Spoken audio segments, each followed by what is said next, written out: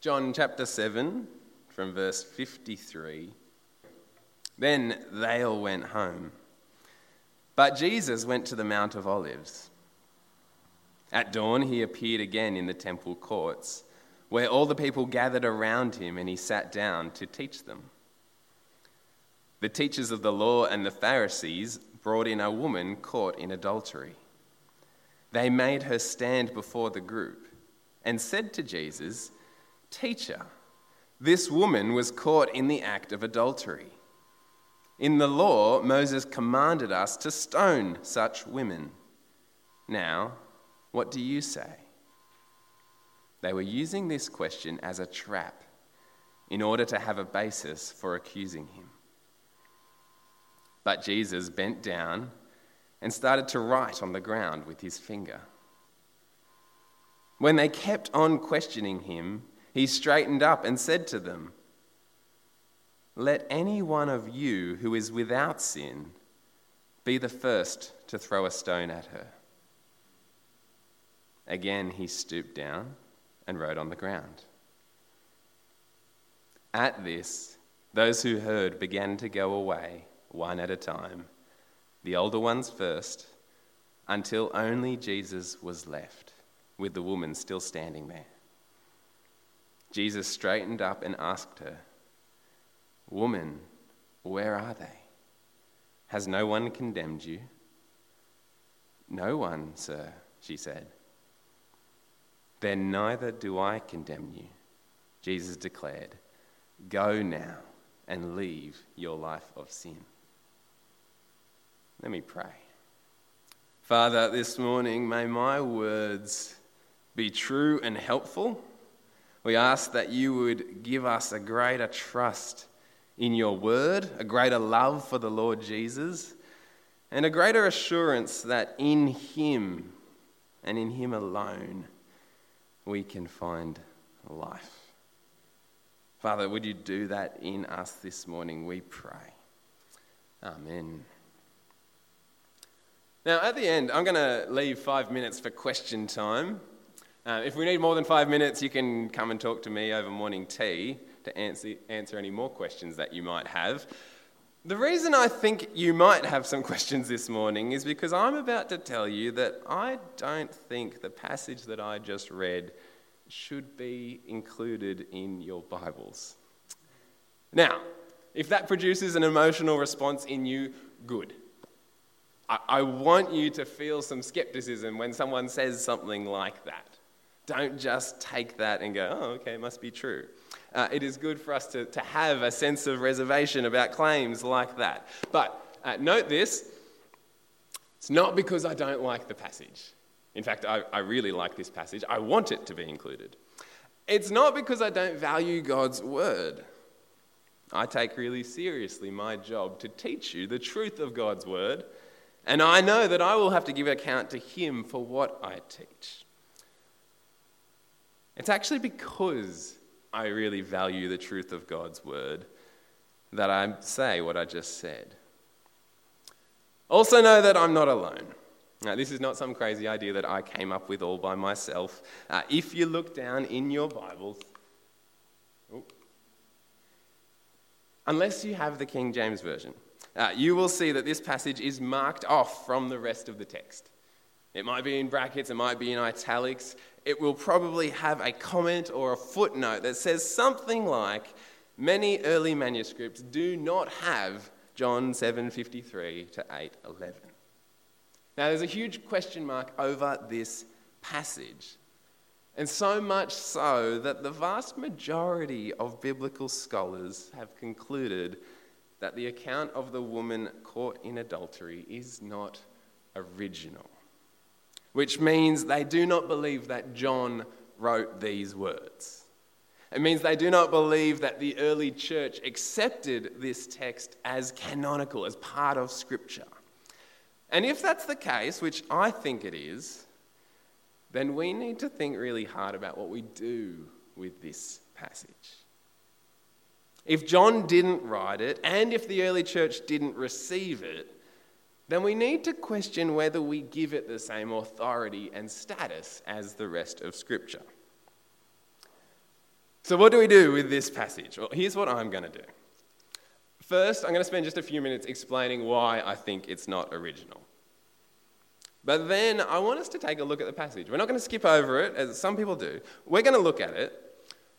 But as we do that, we're going to be like the Bereans in Acts chapter 17. We're going to see whether what this passage teaches us actually aligns with Scripture, whether it rings true, whether it accurately reflects Jesus and his character and his teaching.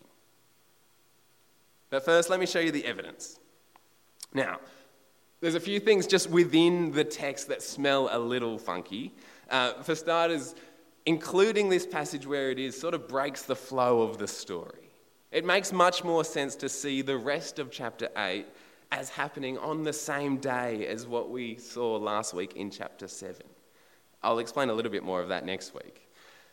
But there's also a bunch of words and phrases that are used in this little section that John never uses anywhere else in his gospel. For example, this is the only time that John ever mentions scribes or teachers of the law. Now, if you look at the other Gospels, you'll see 57 times there are mentioned the scribes or the teachers of the law. Never in John, except for in this section. It's the same with Jesus being called teacher. We see here that the scribes and Pharisees, they come to Jesus and they call him teacher. That happens 30 times in the other Gospels, never in John. The idea of the Pharisees testing Jesus, really common in the other Gospels, again, never in John. So there's a question mark straight away. Did John actually write this? It doesn't sound like John. It's not the words that he typically uses. But of course, none of that is enough to make us cut it out of the Bible. That doesn't settle the argument. The real evidence comes from the manuscripts. Now, for most of human history, the Bible has been written, or the Scripture has been written and copied by hand. We didn't have typewriters, we didn't have printers. Early Scripture was copied down by hand. Now, the Bibles that you have in your hands, they've been put together by comparing hundreds and sometimes thousands of these handwritten copies, what we call manuscripts. Now, we don't have the originals. None of the originals of the New Testament are still with us. They would have been just passed around so much that they just would have been loved to death. We don't have the originals, but what we do have is copies. Now, amongst those hundreds and thousands of copies that we still have, they're not exactly the same. There are variations. Now, they're in 98% agreement, but there are differences. But because we have so many copies, we can actually compare them to one another, and we can, with a fairly high degree of accuracy, actually try and work out what the original would have said. All right. The best manuscripts we have are going to be the earliest ones, the ones closest to when John originally wrote. There's a group of manuscripts, we call them the papyri. They're written on papyrus. They're very old. We're talking 3rd and 4th century. So kind of just 150, 200 years after John wrote. Now, we still have 2 papyri that contain almost all of John's Gospel. That's them.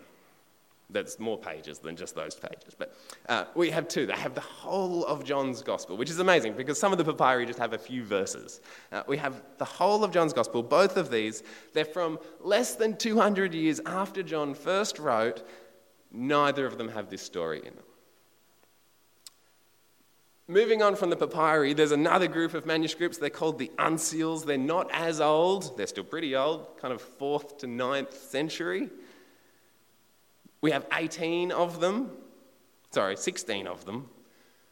4 of them include this story, but 3 of them mark it in brackets with an asterisk. That indicates they don't think it should actually be there. So of the 18 earliest copies of John's Gospel that we have, only one of them has this story and just kind of treats it as if it belongs there. We also know none of the early church fathers who wrote commentaries on John wrote about this passage. They just kind of skipped straight from 752 to 812. And of the manuscripts that do contain this story, they're mostly much later, 10th, 11th century, like 1,000 years later. They don't even agree on where it goes. Most of them that do have it here in John's Gospel. Some of them have it elsewhere in John's Gospel, and a few of them have it at the end of the book of Luke. So you put all of this together, and you have a fairly compelling case to say that this story wasn't originally written by John. It wasn't in John's Gospel. Now, it raises the question of how it got there. We don't know. The most likely possibility is that it was a story written in some other writing and that some editor decided to include it. It doesn't sound like it was something that was just made up. So there's a lot of people who say, John didn't write it, it's not supposed to be in his gospel, but we have no reason to doubt its historical accuracy. But the question is, what do we do with it? It doesn't matter how true it is. If it wasn't part of John's gospel, we do have to question whether we should treat it as scripture. Now, what we don't do, we don't freak out. You can still trust your Bibles. The thousands of manuscripts that have been carefully studied and compared to compile your modern Bibles, that has been done to such an extent that we can be so confident of what the originals said. There are lots of variations amongst the manuscripts, but most of them agree, and none of them cause us to doubt any core doctrine of the gospel. The very fact that your Bibles have this comment in them should actually give you some confidence. The fact that they're willing to be open and honest and say, early manuscripts don't have this, should lead you to trust that your translators are doing all they can to ensure that you have the true word of God in your hands. So don't freak out. You can trust your Bibles. What we do when we get to a passage like this is we read carefully. We compare it with the rest of Scripture. We check to see whether it teaches something that aligns with the things that we can be certain about. So, what does this story teach us? I think the main thing it teaches us is that there are two ways of dealing with sin.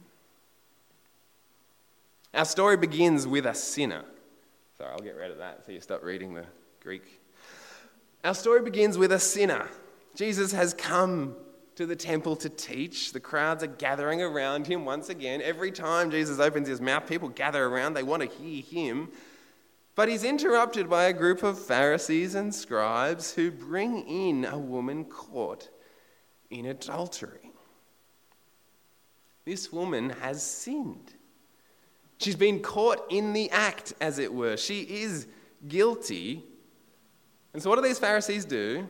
They make her stand in front of the crowd. They parade her in the courts of the temple. They expose her to shame. And then they contemplate her punishment, ending her life by pelting her with rocks. There almost seems to be a sense of triumph amongst these Jewish leaders that they have caught her, but what they really want is to catch Jesus. It's no secret that the Pharisees want to kill Jesus. They hate him. They hate that people are flocking to him. They hate his grace and compassion. They're willing to use this woman as collateral damage in their quest to crush Jesus. And so they set a trap. Verse 4, there's teacher, they say. This woman was caught in the act of adultery. In the law, Moses commanded us to stone such women. Now what do you say? Puts Jesus in a very difficult spot. You see, they're quite right. The law of Moses does say that any Jew caught in the act of adultery should be put to death.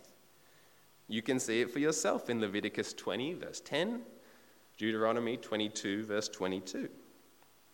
Although what's interesting is that the law emphasizes the fact that both the man and the woman must be put to death. It takes two to tango. Both are equally guilty. But somehow these Pharisees have caught a woman in the act of adultery all by herself. No man in sight. It's remarkable, isn't it? Now, what's Jesus going to say? If he rejects the law of Moses, then they have all they need to convict him of being a godless heretic. If he says, no, Moses was wrong, he's going to be in trouble. If he agrees with the law, well, he creates even more problems because Jesus has become quite popular for his care and compassion. If he's seen in the temple courts approving of this poor woman's execution, he's certainly going to take a hit to his popularity and his reputation. But not only that, he'll also provoke the anger of the Roman authorities because they forbid the Jews from carrying out capital punishment. So they've got him in a tight spot. Agree with Moses, he's going to make enemies of the people and of the Roman authorities. Disagree with Moses and, well, he's going to identify himself as a godless heretic. They think they've trapped Jesus. What will Jesus do? Well, the first thing he does is really weird. He bends down and starts writing in the dust with his finger. We don't know why. We don't know what he wrote. Don't ask that in question time. When they push him for an answer, Jesus replies in verse 7, "Let any one of you who is without sin be the first to throw a stone at her." Now, notice what Jesus doesn't say. He doesn't say, "Oh, that's a bit over the top, don't you think?" He doesn't say, "Oh, that's from a different time and place. Those rules don't apply anymore." Not at all. In fact, Jesus upholds the law. The Pharisees say, "The law says we must put her to death," to which Jesus says, "Go right ahead. Let any one of you who is without sin be the first to throw a stone at her." You see, in one sentence, he exposes the inadequacy of man-made religion. These Jewish leaders came to the temple to try to deal with the problem of sin. They know that sin is abhorrent to God. They know that sin cuts people off from God. They know that sin, when it goes unchecked, can spread among the people. They came to the temple to try to deal with this woman's sin. But what they were unprepared to do was to deal with their own. They passed judgment on her, forgetting that they too are deserving of judgment. They exposed her shame while keeping their own hidden away. And when these Pharisees did, well, it continues to be done by religious people everywhere today. Because all religions, no matter the kind, all religion inevitably leads to pride and judgmentalism. Any system that teaches you that you need to work to achieve holiness, that you need to do enough to be worthy of God, that you by your own efforts are capable of becoming moral or right or pure. Any system that teaches that will make those who think they've achieved it proud and arrogant. It will make those who think they have failed feel ashamed. And it will make the proud look down on the ashamed with absolute disgust. And you see it all the time. You see it even in churches. People who claim to belong to Christ passing judgment on the sinners they see around them, forgetting that the first step in belonging to Christ is acknowledging your own sin. I saw in the news this week a story out of Goulburn where an event called Rainbow Story Time, where a drag queen reads stories to kids, had been cancelled. I read that story. My first thought was, that's probably a good thing. I don't think our children need drag queens reading them stories. But then I paused when I saw why the event had been cancelled. Goulburn City Council cancelled this event because of threats of violence that had been made to staff at the library by community members who were opposed to the event. Now, I have no idea, and I hope this suspicion is wrong, but I wouldn't be at all surprised if some of the people making those threats were people who claim to be Christian. And I wouldn't be surprised because I've seen that before. From people holding up posters at Mardi Gras that says God hates gays, to the kids in my Year 4 religion class a few years ago who screamed at their classmates who don't do religion, "You're going to hell!" We do it. Religion without grace, religion without Christ, will inevitably cause us to pronounce judgment on the speck in our brother's eye while ignoring the plank in our own. Man-made religion cannot deal with sin, but Jesus can. Let you who are without sin be the first to cast a stone at her. The dejected Pharisees leave one by one, and the woman is left standing there with Jesus. Verse 10, Jesus straightened up and asked her, "Woman, where are they? Has no one condemned you?" "No one, sir," she said. "Then neither do I condemn you," Jesus declared. "Go now and leave your life of sin." Now, it's so important that we hear both things that Jesus said to the woman. Because some people will go away and hear only, "Neither do I condemn you," and they instantly think, "Great, Jesus says sin doesn't matter anymore. He's not interested in it."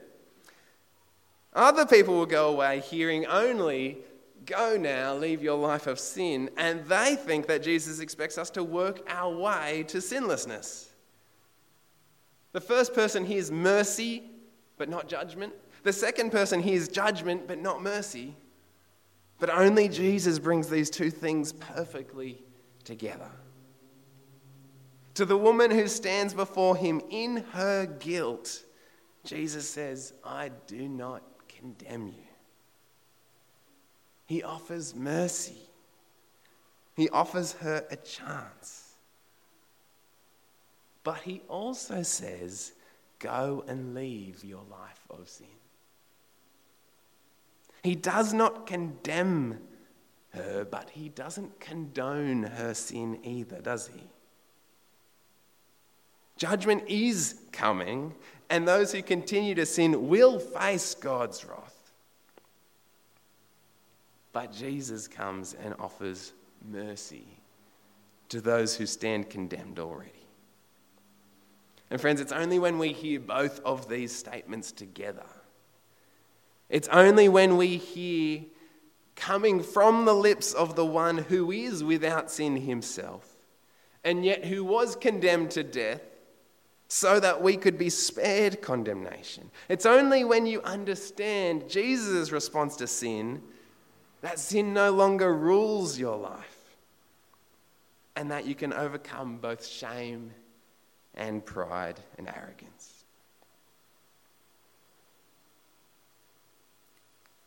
Friends, there are two ways to deal with sin. You can go down the religious route. You can try to make yourself pure before God. You can look down on everyone else as sinful and judge them. And you'll either feel proud and arrogant, or when you fail, you'll feel completely ashamed. Or friends, you can come to Jesus, the one who did not come to condemn the world, but to save the world. The one who comes to people who stand condemned already and offers them his grace.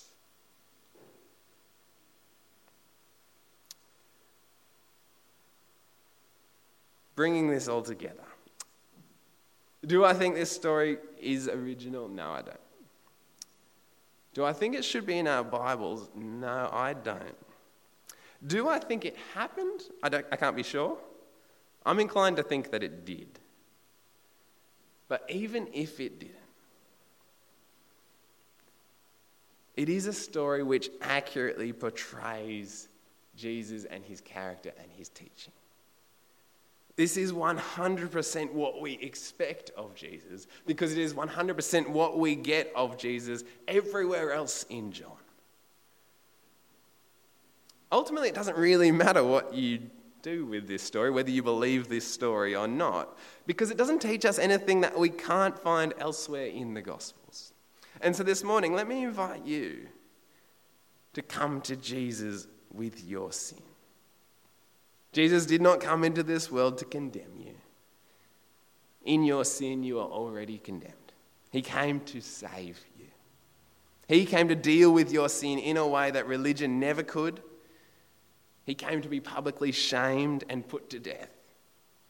He came to stand in place of this unnamed woman. He came to stand in your place. He came to be condemned so that you might live. Will you come to him? Let me pray. Father God, we do thank you for this passage.